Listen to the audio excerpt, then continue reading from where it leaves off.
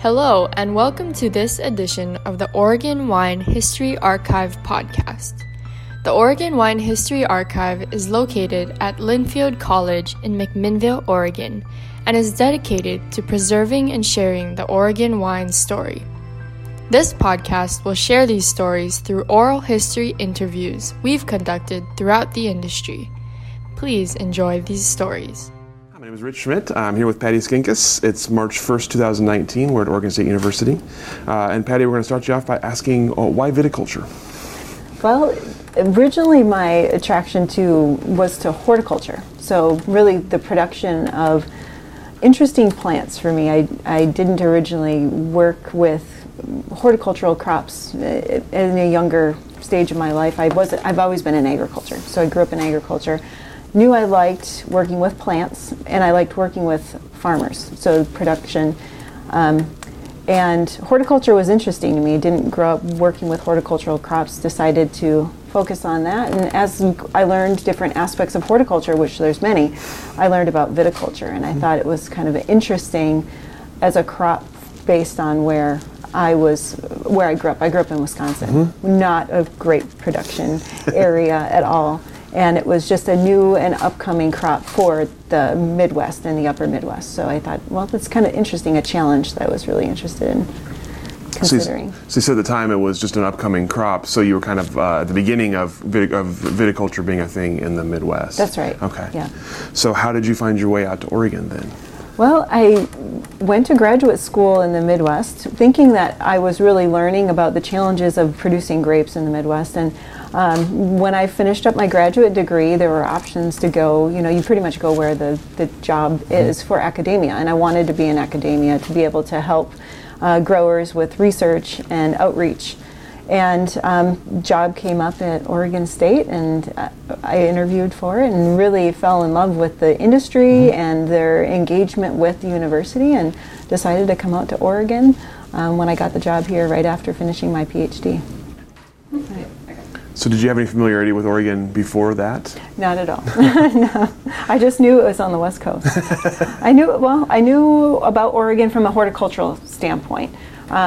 Certainly I knew it was a wine production region, but in learning about horticulture, you learn about Oregon because it is such a horticultural mecca with respect to the nursery crops and the different small fruits crops that are grown here. Yeah. What were your impressions when you came out for the interview and when you kind of started to familiarize yourself with the area? I was really impressed with the first and foremost thing was that how many industry were involved in the interview. And I had interviewed at a number of different universities for similar viticulture positions, and they did not have nearly the amount of buy-in and interest among the industry. So I remember sitting in a room up in the Dundee Hills at the Dundee Bistro with about 30 growers or winemakers jammed into this room, all there to ask me questions and learn about who I was, and they were really interested in who they were going to hire for this position. So what did that tell you? Was that good? It was good. Obviously, they're interested. Was it also a lot of pressure? I've certainly a lot of pressure as a new PhD student finishing up. But I think for me, it was just it was good pressure. It was that they had interest. They were involved. It wasn't just they weren't just interested. There wasn't just a handful of people there that were asked to be there. They wanted to be there, and that was very clear in how the questions came out, and that they saw the future for what they wanted to learn and where they wanted to advance to in the future, and from an education and research standpoint. So yeah, it was really impressive. There was no other industry group that I met with in other areas of the U.S. for other jobs that were that engaged. So it was that engagement that was really impressive. Do you remember what the concerns they had were at the time, what they were looking at, what they were asking you about specifically? Oh, they asked me about a lot of different things, but I do remember the question about different sustainability practices, organic, biodynamic, even at that time, and that was 12 years ago. A lot of interest in just ways to make better quality wines, and it was really, really in similar standpoints that they're dealing with today. Certainly now we have different questions that they didn't have back then, but sure. Yeah. So tell us a little bit about the Oregon Wine Research Institute and what sort of its goals are, and then what your role is in the bigger picture. Sure. So the Oregon Wine Research Institute is really I like to call it a working group of researchers and outreach specialists here at Oregon State University and our partners at the USDA Agriculture Research Service. That really is a way to, we all are already here, but it was a way to package us together, get us to work together in a more common way. So, we all would generally have some organic relationships between collaborative projects or doing outreach, but this was a way to make it a much more concerted effort. So there's an administrative staff, 2 members that will basically keep us all organized and allow the many different researchers who are involved to get together and have a continuing conversation about how to meet the needs of the industry and how to advance the science. So it's monthly meetings that we have and some core events that we do for outreach to the industry. So I think the biggest thing is coordination of those of us who are already working in grapes and wine, and then providing a more deliberate outreach. So we do a lot of outreach to the industry, letting them know our best suggestions for management in the vineyard or winery or business, and then providing those research data to support that from our varied research projects. And so what is your role specifically within that? So I'm one of the core members. So there's I think about more than 10 scientists that are part of the team, probably closer to 15. And I'm one of the core faculty. So I'm one of the main viticulturists. So there's only, a lot of the other faculty work with other disciplines that are related to, grapes or wine, whereas my focus 100% is viticulture. So I work with grape growers and on the vine physiology and production end. And my role is also, because I also have an extension appointment, a lot of my efforts are to help in that coordinating the outreach amongst the scientists. So for me, even if we didn't have the Oregon Wine Research Institute, I would do outreach. But it adds a level of support to my program to be able to do my extension outreach more effectively as a team. So let's talk about the extension outreach a little bit on that. So describe what we mean by an extension program, and then how it's how it's become part of the OWRI and what the purpose is. Sure. So an extension program is really a long-lived program of the land-grant university system, and it is actually one of the main reasons I got into academia, because extension is the kind of outreach arm of agricultural universities to ensure that the information that we generate from research is distributed to the end user. In our case, it would be the Oregon wine industry. So I was hired mainly to do that work. I also do research and teaching, but the bulk of what I do was with the extension. So as a state specialist, there's different tiers of people, but as a state specialist, I oversee the program for the state of Oregon, and I have collaborators, other faculty who are in the counties that help support the local groups. So I develop programs that could be face-to-face or online or print materials that basically are just different formats for us to get the information from our research to the industry on key topics that are a concern for them. So I always feel like it's Extension's job to be the troubleshooters for whatever discipline it may be. So for me, it's been, what are the challenges in the vineyard that can be addressed by doing research and providing outreach to the industry.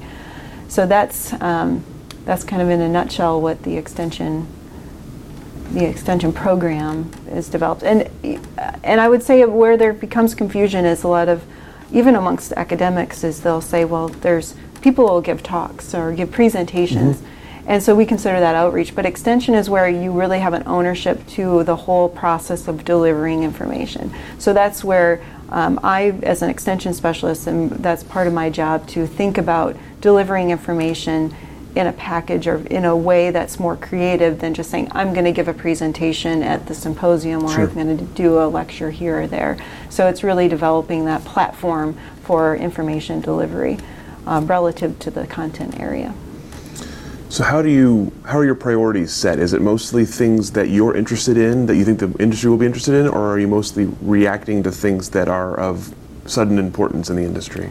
So definitely I work on, certainly I'm a viticulturist, so I always keep at the constraints of that. I'm not going to work in wine production. Sure. I have collaborators for that. So I stay focused on viticulture, but within that I usually look to what are the questions that need to be addressed. And there's always some that are kind of underlying themes of questions that can be built upon later. So certainly there are things that maybe the industry doesn't recognize, but I identify as, well, if they knew this, then they could do this. Sure. So there's some of those things, I consider those the longer term projects, or whether it's outreach or research that I do. But then there's the immediate. And so there's always, let's say 30% of my time is on the immediate. And then maybe the rest of the time is on the more kind of underlying basic principles of vineyard production or viticulture that I address. But definitely there's that need for somebody to address what's going on right now. So, last fall there's evidence of vole damage.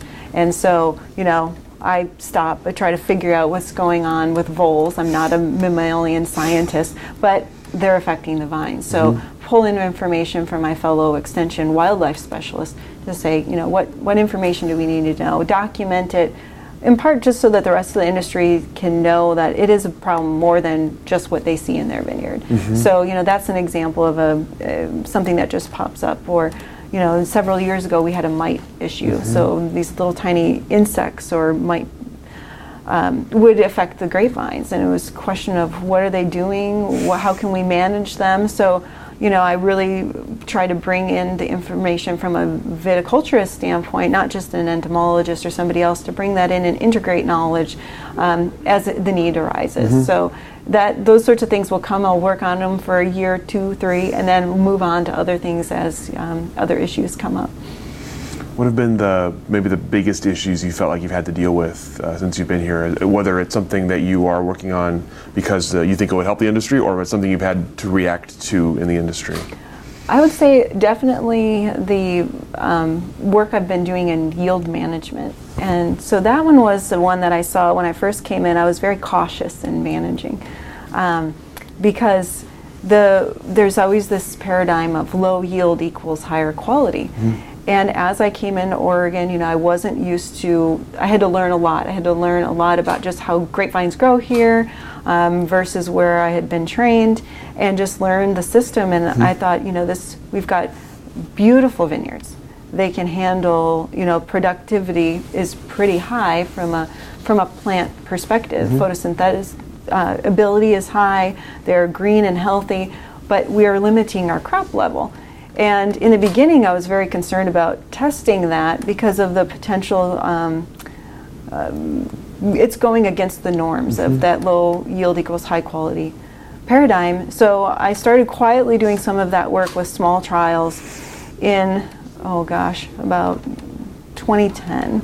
And by 2012, we had advanced quite quickly to a large-scale multi-collaborator project, and because of the economy. So the economy had tanked, and now they had to focus on making more profit out of their vineyards and looking at, can we do more with what we've got? And the trial really addressed that key number for any business in agriculture is yield. You increase yield, you increase potential profitability. And so that was something that we embarked on back in 2012, and it's been really helpful from the standpoint of it was a time when they were ready to receive that information, but I also didn't know what the results would be. I didn't come in and say, I thought my hypothesis was that we can yield more and come up with smarter yield management guidelines that are nimble to the individual merits of the vineyard and its productive capacity, rather than saying it's got to all be X tons per acre. Sure. And since we've done that work, it's been really impressive to see that there has been the change in the adoption in industry from the results of the study. And so we look to the state data and we see that they've had a 25% increase in their yields reported to the state at the end of the year. So these are numbers that are coming in. They're still doing yield management, meaning they're cutting some crop off those vines, but they're not restricting it as low as they used to. Sure. So some of the producers who were part of the project are to thank for this, because certainly I recognize that there was no way I was going to convince anybody that they could change their yield without engaging them in that process. But also, I thought the benefit is that now I'm getting information from a number of different sites. So we did this work across vineyards and wineries on a commercial scale, and then quantified and analyzed the data to show that they could increase yields. And that was, a two-part approach to, not just the research, but the research was amongst the industry. They could see firsthand the results, even if they never saw the data. Sure. So that was really I think one of the most important aspects of that work is that getting it into their hands allowed for them to adopt and learn and change over time. So I think it's had economic impact, as well as, just for me, learning a lot about how the process beyond just the viticulture realm influences the whole production chain, because there are ramifications from the vineyard to the winery to the sales. So it's been, for me, the most fruitful project. So, literally too. Yeah, literally. So it's a fairly young industry still. Do you find that when you're trying to do things like this, do you find a lot of people fairly set in their ways, or do you find the industry is pretty willing to work with you? I think that, that's the kind of the two sides of this, is that I think the industry is young enough that they are willing to learn, and so I think that's one of the reasons they came to the table as collaborators of the project. We've had 28 companies take part in the project since 2012. Not all of them for that every year of that project, but 28 companies over that time. And when we asked them why they wanted to be involved, it was because they had that same curiosity. So, but we also recognized in that project that even within some of these companies, they had a tough road to go, because they had still that adherence to that standard of low yields equals high quality. And this was going against that. So there were some internal struggles just even within their own companies of the collaborators. They recognized that it was hard. And then outside of the project, people looking in and watching the project over the years, some of them have been able to change because they have the freedom to do so, meaning that they are estate vineyards and wineries, so they don't have to sell their fruit. And the ones that have the struggle are still those who are selling their fruit. So there is still a portion of the industry that hasn't come along with the newest information yet, and I expect that'll take some time. So there is that energy out there for new information, but there still is that adherence to what is the long-held norms of the industry, and some of that just comes with the territory of this industry. There's some key things that over time have become the standard perhaps for somewhere else, and what I'm trying to do is test those standards here. And is it appropriate to be used here? There's always a reason for something. It may not always be what we think, and that's always the background that we're trying to understand. So kind of the myth busting, I'd like to say in some cases, but it's not just busting the myth. Because I don't want to say that these norms are a myth, because they're not. There's always a reason for something. It's just understanding what our parameters are and adjusting them for our own climate and our own situation, our economic climate as well as physical climate. Sure.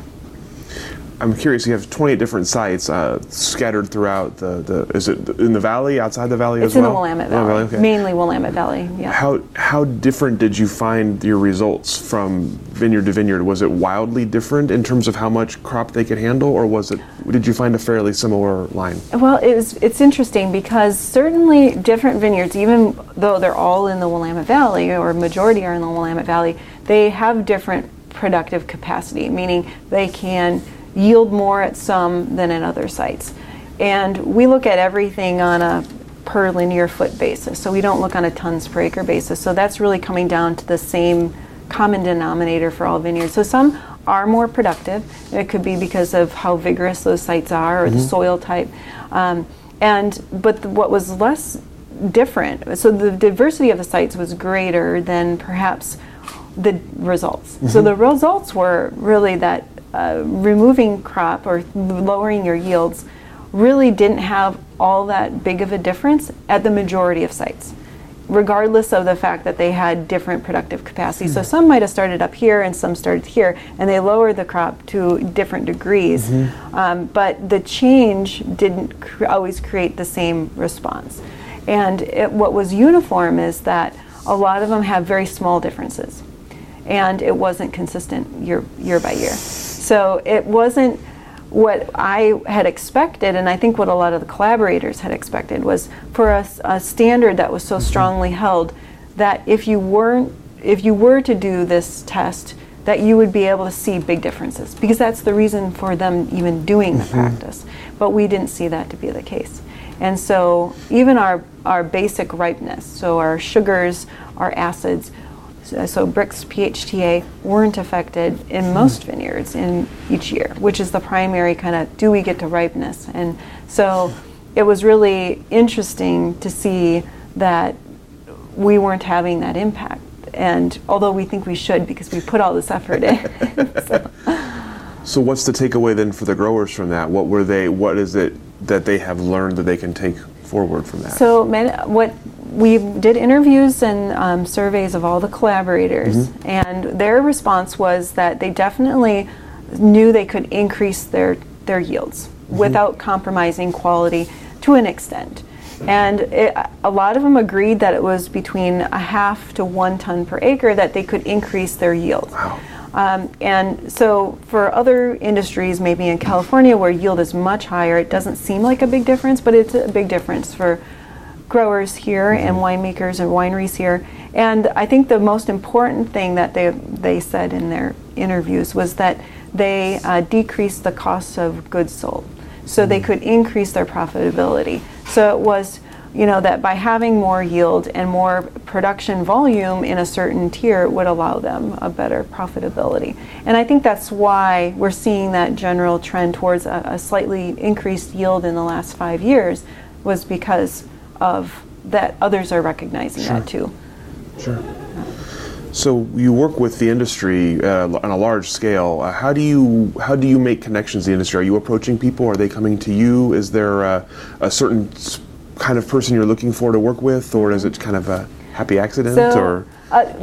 Because my extension appointment, I'm interacting with industry a lot, and a lot of times the specific arrangements of research projects, I might be seeking out certain vineyards. At this stage, I know a lot of vineyards, certainly not all of them, but I know about certain vineyards from having conversations with them and doing research on their sites, that I can usually kind of select certain producers that I know will be really good collaborators, that understand what it means to do research on site, and I can work with them. But it's kind of a naturally occurring process. But many of them I'm not cold calling, because they've interacted with me, in whether it's through outreach or through research in the past. Some of the ways that I've interacted with the industry to address not only priorities of what they're concerned about, and to find collaborators, is we have these technical groups that we developed. So in the Willamette Valley, we have the Willamette Valley Viticulture Technical Group, and that was actually developed by industry. So Alan Holstein developed that group, and when I came into Oregon, he invited me to take part. And it was a very small group, and within a year or so, the industry and Alan had said, can we want to help, have you help us coordinate this group? And at the time they said, well, we want you to lead it. And I said, no, I will not lead this. This is an industry group. I will co-lead, because I felt it was very important that it still stay with industry, and that Extension had its role, and I myself had my role, but I felt that I didn't want to co-opt it. I didn't want Extension to take it, because it could lead a different way, and I wanted it still to have that spirit of being originating in and being amongst the industry. So since 2008, we've led it with, I co-chaired it with Alan Holstein. And then last year, in 2018, we had he passed the torch on to Ken Kupperman of Jackson Family Wines. So I co-chair that with him, and it's a really good group. I've shared this model with other extension faculty at Oregon State and other universities across the nation, because to me it's like a very obvious thing to do, but it's not always so easy in practice. But what we do is we get together and we're organized, but we're not formal in the sense that we don't, where there's no president and there's no administrative level. And we really address, at the time, we come up with an agenda for every meeting, and we talk about something that's of importance for the industry with an eye towards finding answers from research perspective. So the research might be done by academics, but it also might be done in industry. So if a grower is doing a trial or a winemaker is doing a trial, they might showcase it in our meetings. But a lot of times it's the researchers. And what we do there too as researchers, if we want to pitch an idea, we go there and we talk to them and say, what do you think about this? And they give feedback, or, it helps us get that feedback on, getting a pulse on what the industry needs. And it's especially helpful for those faculty who don't work as directly with the industry, but at least we have that platform there that I can work with them, incorporate them in. Industry can feel like they have more than just me. They can work with other people too to address their concerns. So through the technical groups, I think it's been a really fun way to have a continuing conversation about research. And we have a mailing list of, I think, about 60 people. And at any meeting, we might have between 35 and 40 people. So it's become very popular. People want to be there. I think that's the biggest thing. When we call a meeting, people want to be there. They don't have to be there. They want to be there. Sure. So.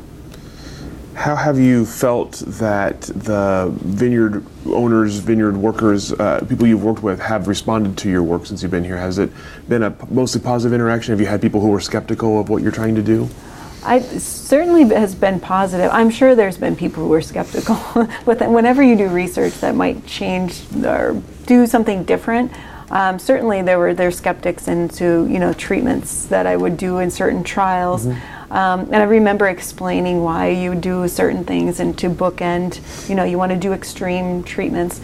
But most of my work is very applied viticulture, and it's in commercial vineyards. So I keep an eye towards practicality. It's not doing some absurd physiological trial. If I'm going to do those, I'll do it at a research vineyard or something. But I think most of it's been positive, certainly. And honestly, sometimes when people are thanking me, I just think, well, this is my job, and I feel very grateful that people have been very supportive and have always provided very positive feedback about the projects that I've had in the program overall. But I think that also makes me feel good in the work that I do, because I'm doing it for industry, and I certainly wouldn't want them to feel like they haven't benefited in some way. So. You mentioned having to kind of explain why you do what you do. I'm curious if you have people who expect you to have a quick fix to some of these issues, or do they understand the process? Definitely, I think the majority don't understand the process of research and how long it takes for information to be generated. But what I found the way to handle that, there's a small percentage that understand and will wait, but a lot of times they want quick answers, and you just can't come up with quick answers, and it takes time to put it all together. But one of the things I do is I try to educate people in that process and why it does take so long, whereas some in academia may not be as patient and they don't want to deal with those kind of inquiries. But in extension, we're used to those kinds of questions coming in, and we can always provide them with something. But I think the biggest thing I've found successful in outreach and in research is that explaining the process is part of the battle. And if they understand the process, then it doesn't feel like we're ignoring their questions, that it just takes time. So a recent example would be this onset of or finding of red blotch virus. A lot of people were made aware of it. It's been a virus. We've had it probably in vineyards for decades, if not longer. And now they're aware of it. So then they see it, they're testing for it, and they want to know what to do. And we can't recommend certain things legally. So we can't recommend pesticides if we don't know what the pest is that's vectoring it. So then, I have to follow legal guidelines on certain things, but then I'll explain why we don't know what the vector is and why you can't spray an insecticide for a vector to manage a virus or things like that. But we do approach it when I hear enough inquiries coming in, then it's like, okay, well, we need to come up with our own data for Oregon, and then we start research projects to address those, to give them some answer in the interim. We recognize we may not understand completely about the whole disease complex, but let's try what we can, because we know if we don't, the growers are going to try stuff. So we'll try to get them some answer and help them along the way. So I'm curious at this point, you don't have to name any names obviously, but what's the most interesting or bizarre question you've gotten from a grower, or something a research topic they wanted you to attack that you thought was kind of out of left field? Oh boy, that's a good question.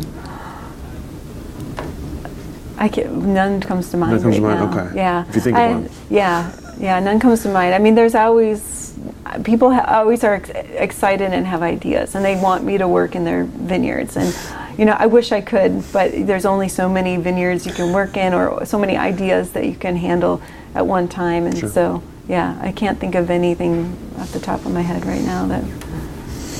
So where do you position yourself in the industry? Where do you feel you fall in the Oregon wine industry? Oh, I don't know how to answer that question.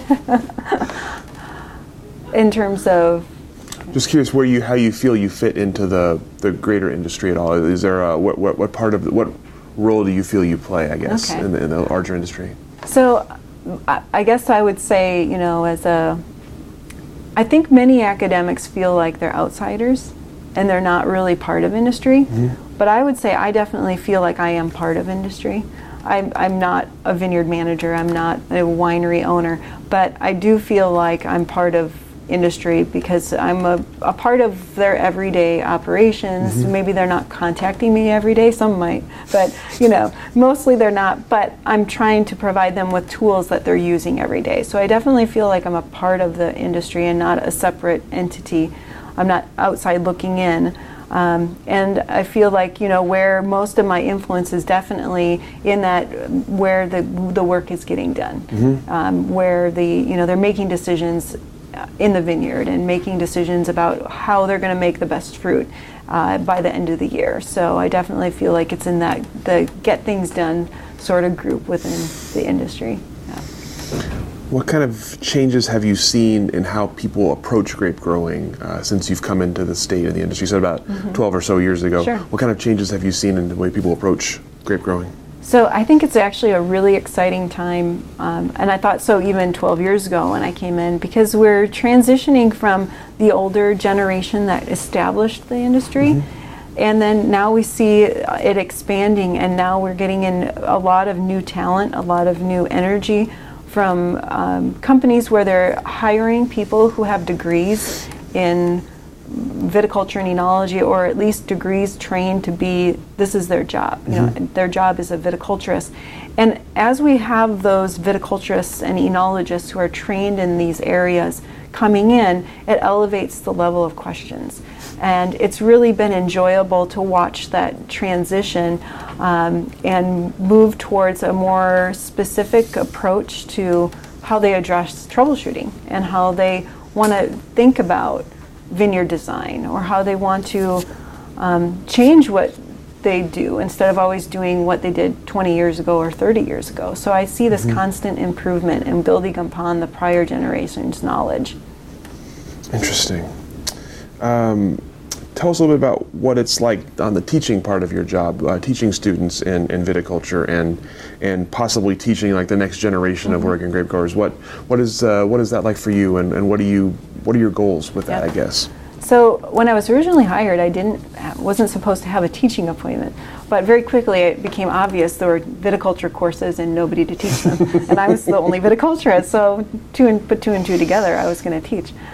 I enjoy teaching, and I think that my position really covers the three missions of the land-grant university: teaching, research, and extension. Mm-hmm. So I feel like it all dovetails together. And although they are discrete packages of material or content or work that I'm doing, I try to integrate the three. And I think that's why it becomes very seamless. So when I teach my classes, I actually think it's a great opportunity to see the future mm-hmm. and to train the future. So some of them kind of get scared when I'm teaching classes because I'll explain who I am. And as the extension specialist, I'm working with industry, and I'm not just up in the White Tower. And so I always say this, and more to be genuine, not to scare them, is that you're not done with me yet.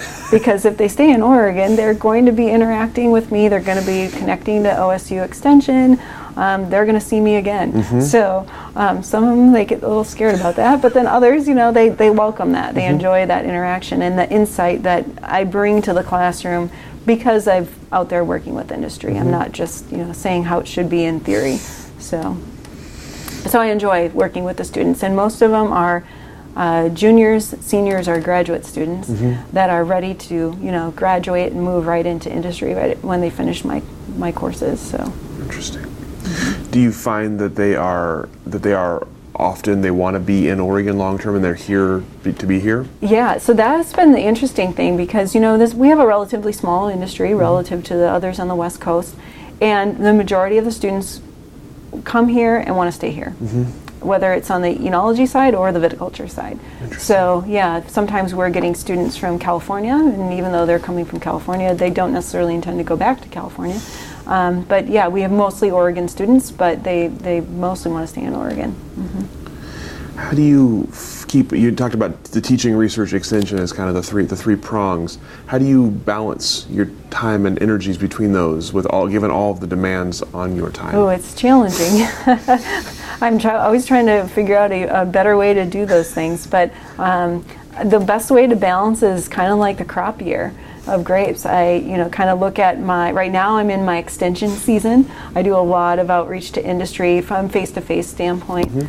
My teaching is in spring, and even though most people would say that's crazy, that's when the crop year is starting with bud break, but it's not as hard as other times of year to do the teaching. So I'm teaching in spring, and then in summer that's in the full thrust of the field research season. And then I do the research, and there's some extension intermingled through that phase, but it's kind of I've got my heavier seasons for certain foci, but then there's always an interconnection between those. So I'll do extension year round, but the focus will just change percentages as the year goes by.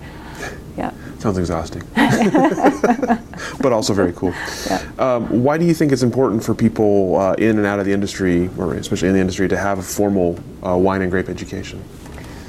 Well, certainly I think it doesn't necessarily have to be formal viticulture and enology training. I think agriculture, horticulture training, we actually did a study to question producers as well as students what students thought they needed and what employers wanted. And the study showed that the employers said they don't necessarily expect that you have a viticulture and enology degree, but they wanted, for at least vineyard and winery type positions, that they were agricultural based and science based. And so I think that's important, because when they have these full-time career jobs, having that foundational knowledge is helpful to understanding the future production questions that they'll be dealing with in a vineyard or a winery. And certainly when you've got that background, it allows you to ask different questions. If you understand pests and the crop cycle, you now can more intelligently ask questions about designing a spray program to deal with those pests. Whereas I think 30 years ago, somebody in my position would have been teaching them about the very basics of what it means to grow a plant. And it's not to put those people down. It's just like some of those people came up through a different route in their life. And now that we've got people who are being hired with the background in understanding agriculture, understanding plant sciences or fermentation sciences, they can ask different questions because you already understand the basics of that system. Sure. Yeah. What do you think of the growth in the wine and grape educational resources in the state? Since you've been here, obviously Chemeketa has boosted its program, Oregon State's program has grown. We at Linfield now have our program. So what do you think of the growing opportunities, and do you think that's something that's going to continue in the future?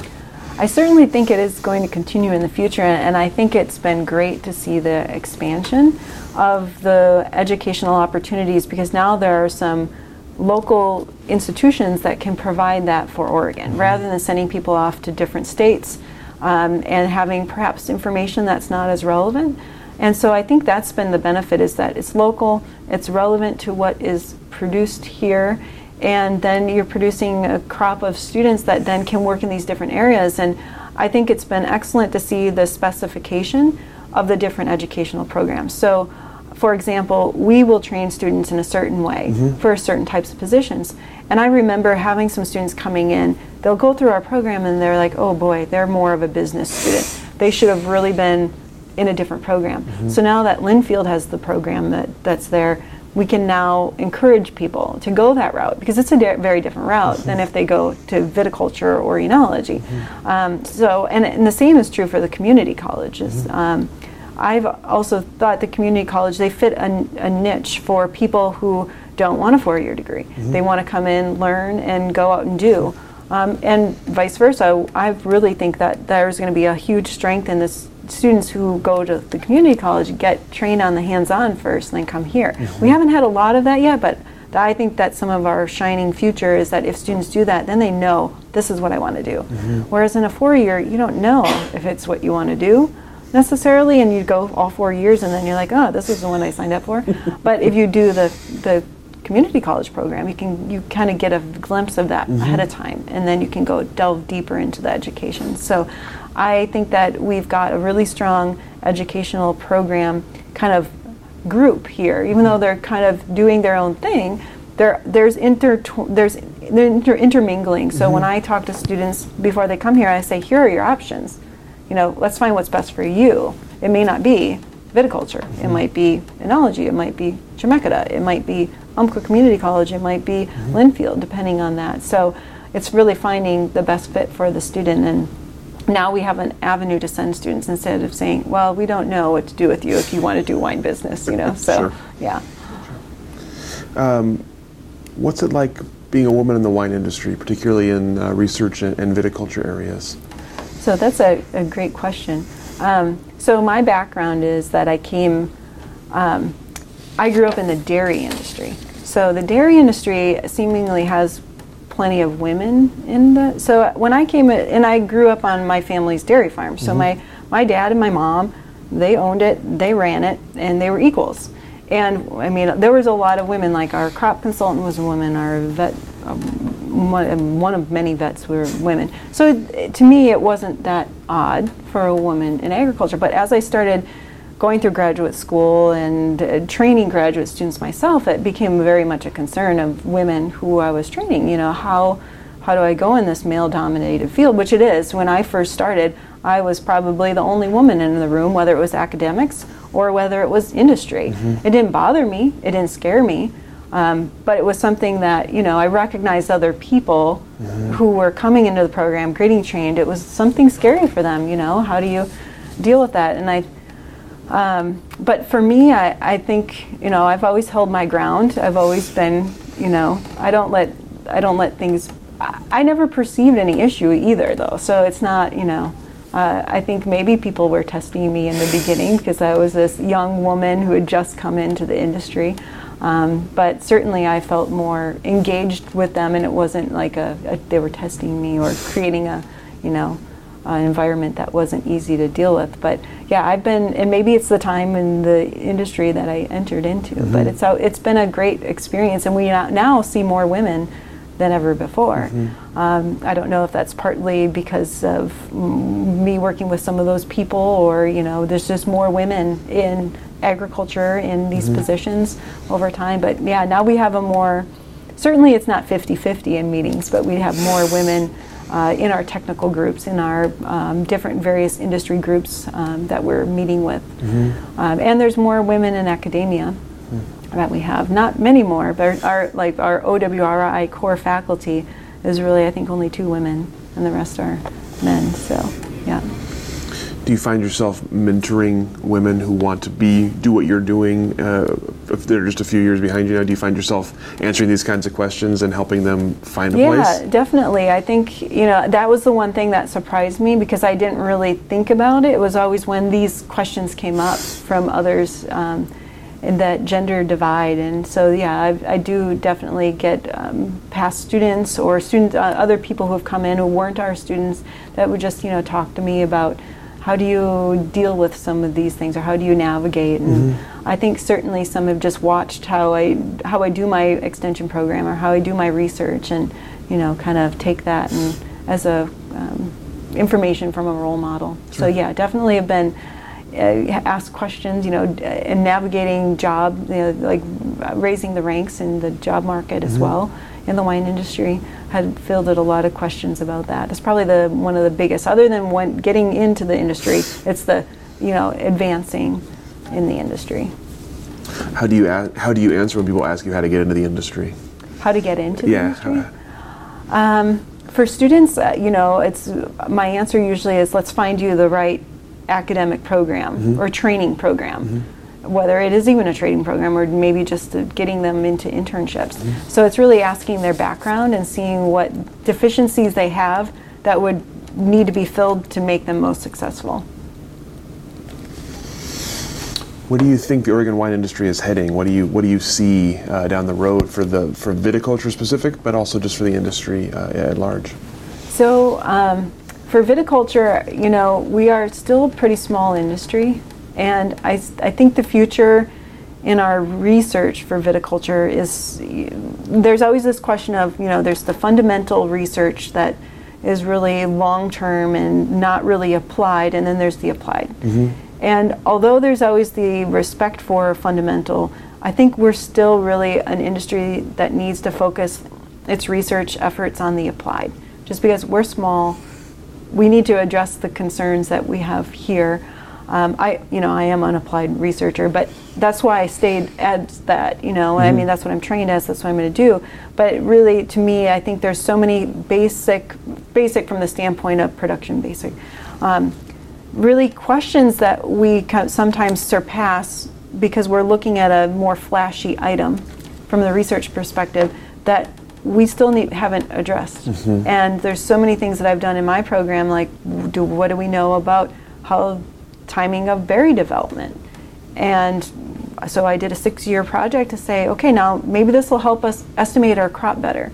But it's just a really simple question that nobody looked at. So I think we've got a lot of those in the Oregon industry that is going to be the future is, can we stay focused enough to address those before we jump on to these other bigger questions? And that doesn't mean that we won't have more fundamental work in our future, but because of the nature of our industry and the needs, I think, we really need to have an eye towards that applied viticulture research.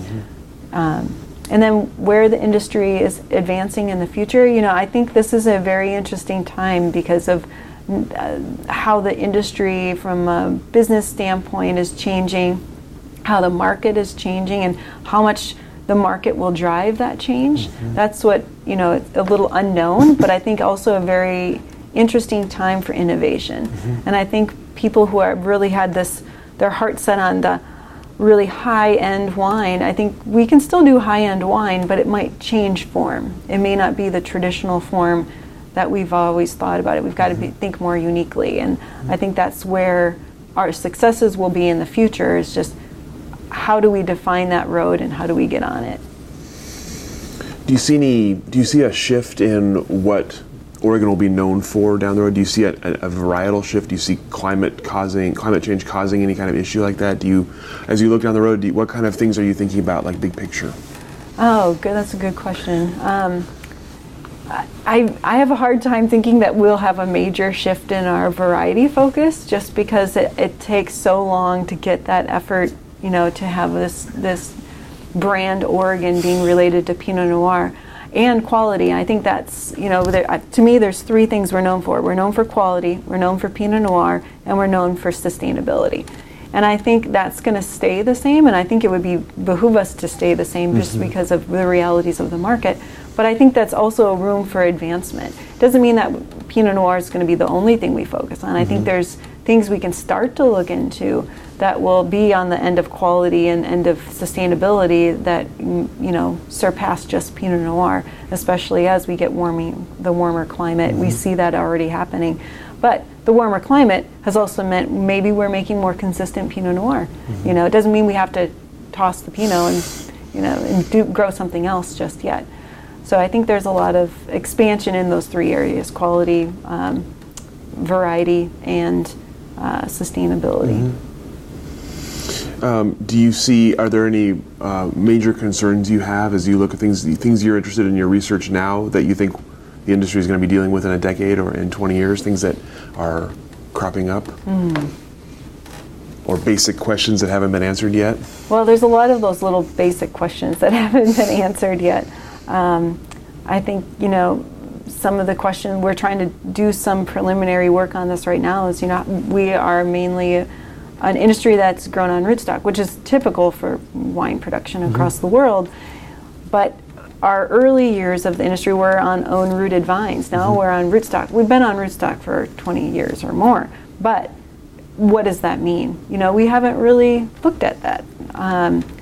And so right now we have a postdoc in 3 of our labs. It's one postdoc across labs that's looking at a fundamental question of, with these rootstock, how is it moderating our vigor? So it's a really basic question. From that, maybe we can determine new studies to do in the future with different rootstocks or different nutrient management regimes to alter our plant growth a bit more in the vineyard. So I think that's where our hands are tied by what we have available to us with rootstocks and scions or cultivars, and then is there a way to enhance that, or can we get new rootstocks? New rootstocks can take a long time to develop, and nobody's really developing new rootstocks other than for nematode resistance. So, yeah. I hadn't heard about that yet, so that's new. What's in the future for you personally? What kind of projects are you working on that you're excited about? Well, I'm continuing the rest of my my long-term yield management trial for the next 3 years to fill out a full 10-year project. I'm also wanting to branch into some work with Chardonnay, just trying to have better idea of how to manage for high-quality Chardonnay, because we spent so much time, we meaning the industry, but also researchers, looking at Pinot Noir.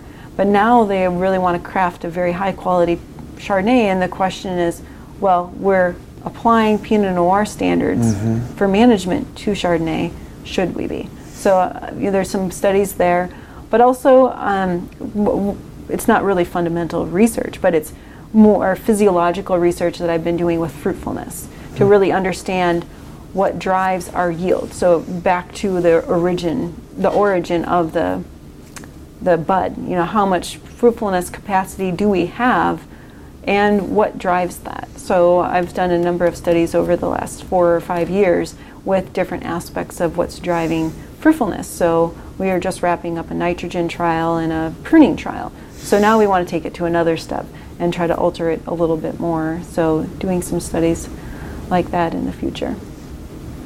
So never bored. I'm never bored. I always have plenty of work, and I'm sure the industry would, if I was ever bored, they would sure make sure that I had something to work on. Do you have is there a favorite part of what you do? Do you enjoy a certain part of your job more than the rest, or a certain part of the year more than the rest? I know what parts of the year I do not like. I definitely, the summer is, every season of my work is definitely got its positives. The summer is nice in the fact that we're in the field. We can see what's going on. The projects are going. The lab is fully running. I mean, the lab is the lab. My students in the lab, my staff, are always working. But it's when they're in the field we're seeing, and we're making decisions right then and there. It's also the time when the industry has their decisions on a production end. And then, I do less outreach at that time, but there's still the outreach from the standpoint of phone calls and emails that I'm addressing. So I think the summer is kind of that neat time period that's busy, but you're evolving with the season, you're, listening to the questions, and you don't know what the season's going to bring. You can guess based on the weather, climate, etc., but you just don't know until you're in it. So, yeah, so I think that's the exciting part, is to see what we see, do what we need to do, and then hear the impact and kind of be that full circle in the summer. Sure. What about the OWRI? What do you see it heading in the future? Or what do you see the Oregon State Viticulture Enology kind of overall? What do you see it heading in the future? What are your hopes for it? Well, my hopes is that we'll continue to grow as a team of researchers that really have a common goal of doing good work for the industry and making sure they know about it in terms of the results. Not that we're great, but that the results are there and we're doing that for them. I think, and that's what we've really tried over the years, to establish our outreach and establish this group. And we really do have a good group of people that come together and work together, and we know what each other are doing for projects, and that we can kind of work together on different things. So I'm hoping that will continue to thrive in the future, that we can have the industry understand that a little bit more. You know, in the reality, a lot of times they get caught up in the title. Well, the title is just a title. I mean, we're all still the group of people, but the difference is now we come together as a unified group to address that. So I think that, I hope that'll thrive in the future, and as we have people move on, whether it's retirements, we're not there yet, that we'll continue to have good people in the program for that. And then for our undergraduate program, I think that is going to continue to grow, and I think where it'll be interesting in the future is to have more of that interconnection between the degree programs. I mean, it exists already, but I think so many students don't understand that, you know, if I could tell anything to somebody who wanted to get trained, is that just call the people who teach. Because we have the ability to make things happen that you don't find on a website, or you don't find, you know, just talk to us, you know. And I've been amazed when I'm going from a student to a faculty member, how flexible we can be, and accepting courses from different programs and making it work for somebody who has a plan. So, you know, while we don't have a formal, you know, juncture between the different institutions, there is an informal one that can be made very easily. Yeah. So I'm curious, backing up a little bit here, I'm curious, when you started here, when you were coming, just gotten your PhD, you're coming out to Oregon, how prepared did you feel, and how prepared were you actually? How big was the learning curve when you started? Well, so graduate school definitely trains you to be a researcher. So of course, you know, you go through that design of your research, you develop, you know, you analyze the data and you publish. And so I had been through all those steps, and I had done, you know, I at least had a background of having been in agriculture. So for me, it was just applying that knowledge of how to work with agriculturists and farmers. I had already grown up with that. So in the dairy industry, it's a different crop and different product, but you know, you can understand. And so I feel like, you know, I knew I had a lot to learn still, and they hired me as an assistant prof. So I came in knowing that, you know, I'm going to learn from industry, and they're going to learn something from me. So it's going to be a give and take. So that was the way I approached it. And so, you know, I worked really, really hard in my first 3 years. I'd say I was almost never in my office. I mean, I was in it, but I wasn't, a lot of times I was in every meeting I could be in with industry. I was making meetings with people, whether they're other academics, to learn what their area is, so I'm not stepping on academic toes. You know, just feeling out the academic landscape, feeling out the industry landscape, and then coming up with where it was that I needed to be and to do my job. So I think that's normal for everybody coming out of their PhD but it's a huge challenge. And it's not for the faint-hearted. You know, you need to roll up your sleeves and hit the ground running as soon as you get in the door. So, yeah, and now having trained graduate students that I want so badly to train to do what I do, and they want to. Some of the deficiencies I see that come to me, and I didn't even recognize it at the time, was they don't have the background in agriculture. Their first exposure to agriculture might have been their bachelor's. Together. Yeah, I think the biggest deficiency, not only in students I've trained, but new faculty that get hired or I might mentor, is that they just don't understand agriculture. They might have learned, like, you know, the theory, and they focus on research, but when you're trained as a graduate student, you're trained to be a researcher. You don't understand why people do what they do. And I come to understand that more now, and after all of these years. And so some students have said to me, but you grew up in agriculture, you know, I've never actually managed a farm, I've never done those things, so what should I do? And so some of them might just say, well, you're just going to have to roll up your sleeves and get out there. I also think that's part of the issue with academics too. Just in general, they didn't come up through agriculture, and then they see everything very tunnel vision, like, well, why don't they understand what I'm working on? I'm like, and my answer usually is, it's not that they're not listening to you, or that you haven't gotten your information out. It's just that they have to worry about moving crews and getting the job done and worrying about whether a porta potty's on site and all these other things that they can't worry about this one little thing. So they need to rely on information coming out and being bombarded with it because they're managing a farm. And there's other things that we don't, as researchers, have to deal with, but they do. And so I think the biggest thing is understanding that, for me, as both a researcher and an outreach specialist, is that we have to design our work to be meaningful to them, and certainly not to put them down in any way, because they know better than we do about what they need to know or what they need to do in their company. But I think that's also the deficiency we see in some of that learning curve, and it's hard to learn that unless you've been in it. So sure.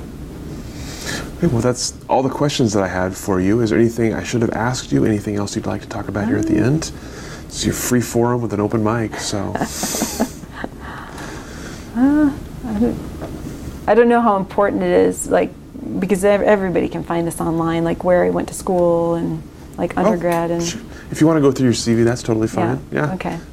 I don't know. Academics are so like that. You ask where they're from, and they always say the school that they came from. Not like that's. I don't know. Is it important? Sure. Go ahead. Okay. If it is to you, it is. Sure. That's fine. Yeah. Well, I guess I want to bring this up because so many students ask me that path, like how I got into viticulture. And a lot of times it's from the degree standpoint. So I grew up in the dairy industry, knew I didn't want to do dairy. But I always thought, I like plants. I like the crops. I like that sort of thing. So when it was time for going into in high school, determining what I was going to do for college, I knew I wanted to do something with plant science. And I thought botany or horticulture. And at that time, you're kind of like, what's the difference, And so I very quickly, in learning about it, botany was more systematics, very basic. And I thought horticulture has to do with actual production. And so I thought, at that stage, I was like, no, I'm going into horticulture because I want to work with something useful, not saying that botany's not useful, but wanted to do something with the producers. So that's what I came from. I came from a farm, so I knew and understood the reason behind the plant science. It wasn't just plant science for the sake of plant science. So I ended up going to an undergraduate degree program at University of Wisconsin River Falls, which has the most, or at that time at least, the biggest undergraduate program in horticulture in Wisconsin. And so went into school just saying I want horticulture. I didn't even know of all the aspects of horticulture, but I learned all of them. But quickly went into my first internship in extension. I did know I wanted to work in extension, just because of the familiarity with extension on more of a county level when I was growing up. And then, so when I was in my bachelor's degree, I took my first internship in kind of public horticulture. Learned I did not want to do public horticulture. I really didn't care if somebody's plant died in their backyard, because to me, that's not really that important. It is important if somebody's crop dies and then that's their livelihood. So I decided, I wanted to not work with public or community horticulture. And so for my second internship later in my bachelor's degree, I did an internship at a research station in the Door Peninsula of Wisconsin. So they could grow different fruit crops there. And that's when I learned about the grapes being grown, and they had a variety trial there for the upper Midwest to see what could grow, and there were new selections from a breeding program in Minnesota. So that was interesting, but I collected data on tree fruits, grapes. I was a sweet pea, like green peas that you eat, scout for a canning company or a freezing company for that summer too. So I got an exposure to different crops, and then I decided I already knew at that point I wanted to go to graduate school, and so I actually applied for graduate programs in vegetable production, tree fruits, and grapes. So I was open-minded, and I eventually decided, no, I want to focus on grapes, and I went to work, and I wanted to focus on grapes in the Midwest. So ended up going to Purdue and working with Bruce Bordelon, who's the small fruit specialist and viticulturist for the state of Indiana. Very small industry, but I got to work on their flagship variety, Traminette, which is a Gewürztraminer hybrid. So it was cold hardy for growth in the Midwest. It was kind of the new variety that had recently been released at that time, and they were growing it. And so I did studies to determine, well, how should we manage this in the vineyard, and can we enhance the aroma profile? And so I did kind of a vine to wine project for my PhD. And then when I was finishing up, I felt so fortunate that multiple job opportunities opened up in different institutions across the U.S. right when I was finishing, because I normally, like if you have a PhD and you want to go into academia, you got to go where the jobs are. So I was very fortunate to have the opportunity to interview in the same year at different institutions, and then came out to Oregon right after I finished. So yeah, and it's been a great ride ever since. How different was it going from Midwest grape crops to Oregon grape crops?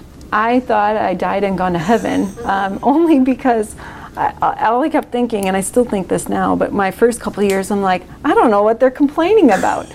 This fruit is beautiful, there's no insect pests, there's no humidity, there's not rain all summer, because I call it the viticulture boot camp in the Midwest, because you have about, tons more diseases you have to spray for. You have insects you have to spray for, and you have, you're battling the worst conditions, it seems, at harvest.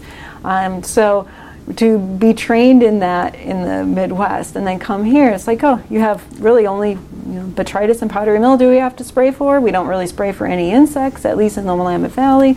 Life is good. Fruit looks good. Maybe you have to be concerned about rain, but it's cool, so you don't get botrytis development. So I thought, life could be worse. Well, that's awesome. Well, thank you so much for your time and for your answers. Wonderful to hear your story. We'll go ahead and let you free now. All right. Thank you for joining us for this edition of the Oregon Wine History Archive podcast.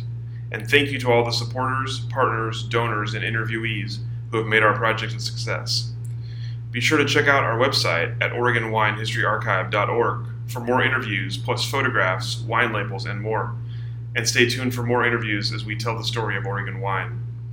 The Oregon Wine History Archive podcast is brought to you by the Oregon Wine History Archive at Linfield College. The executive producer is Kiana Anderson. Producers are Rich Schmidt, Rachel Woody, Stephanie Hoffman, and Camille Weber. And a special thanks to all the Linfield Archive students who have contributed to these oral history interviews over the years.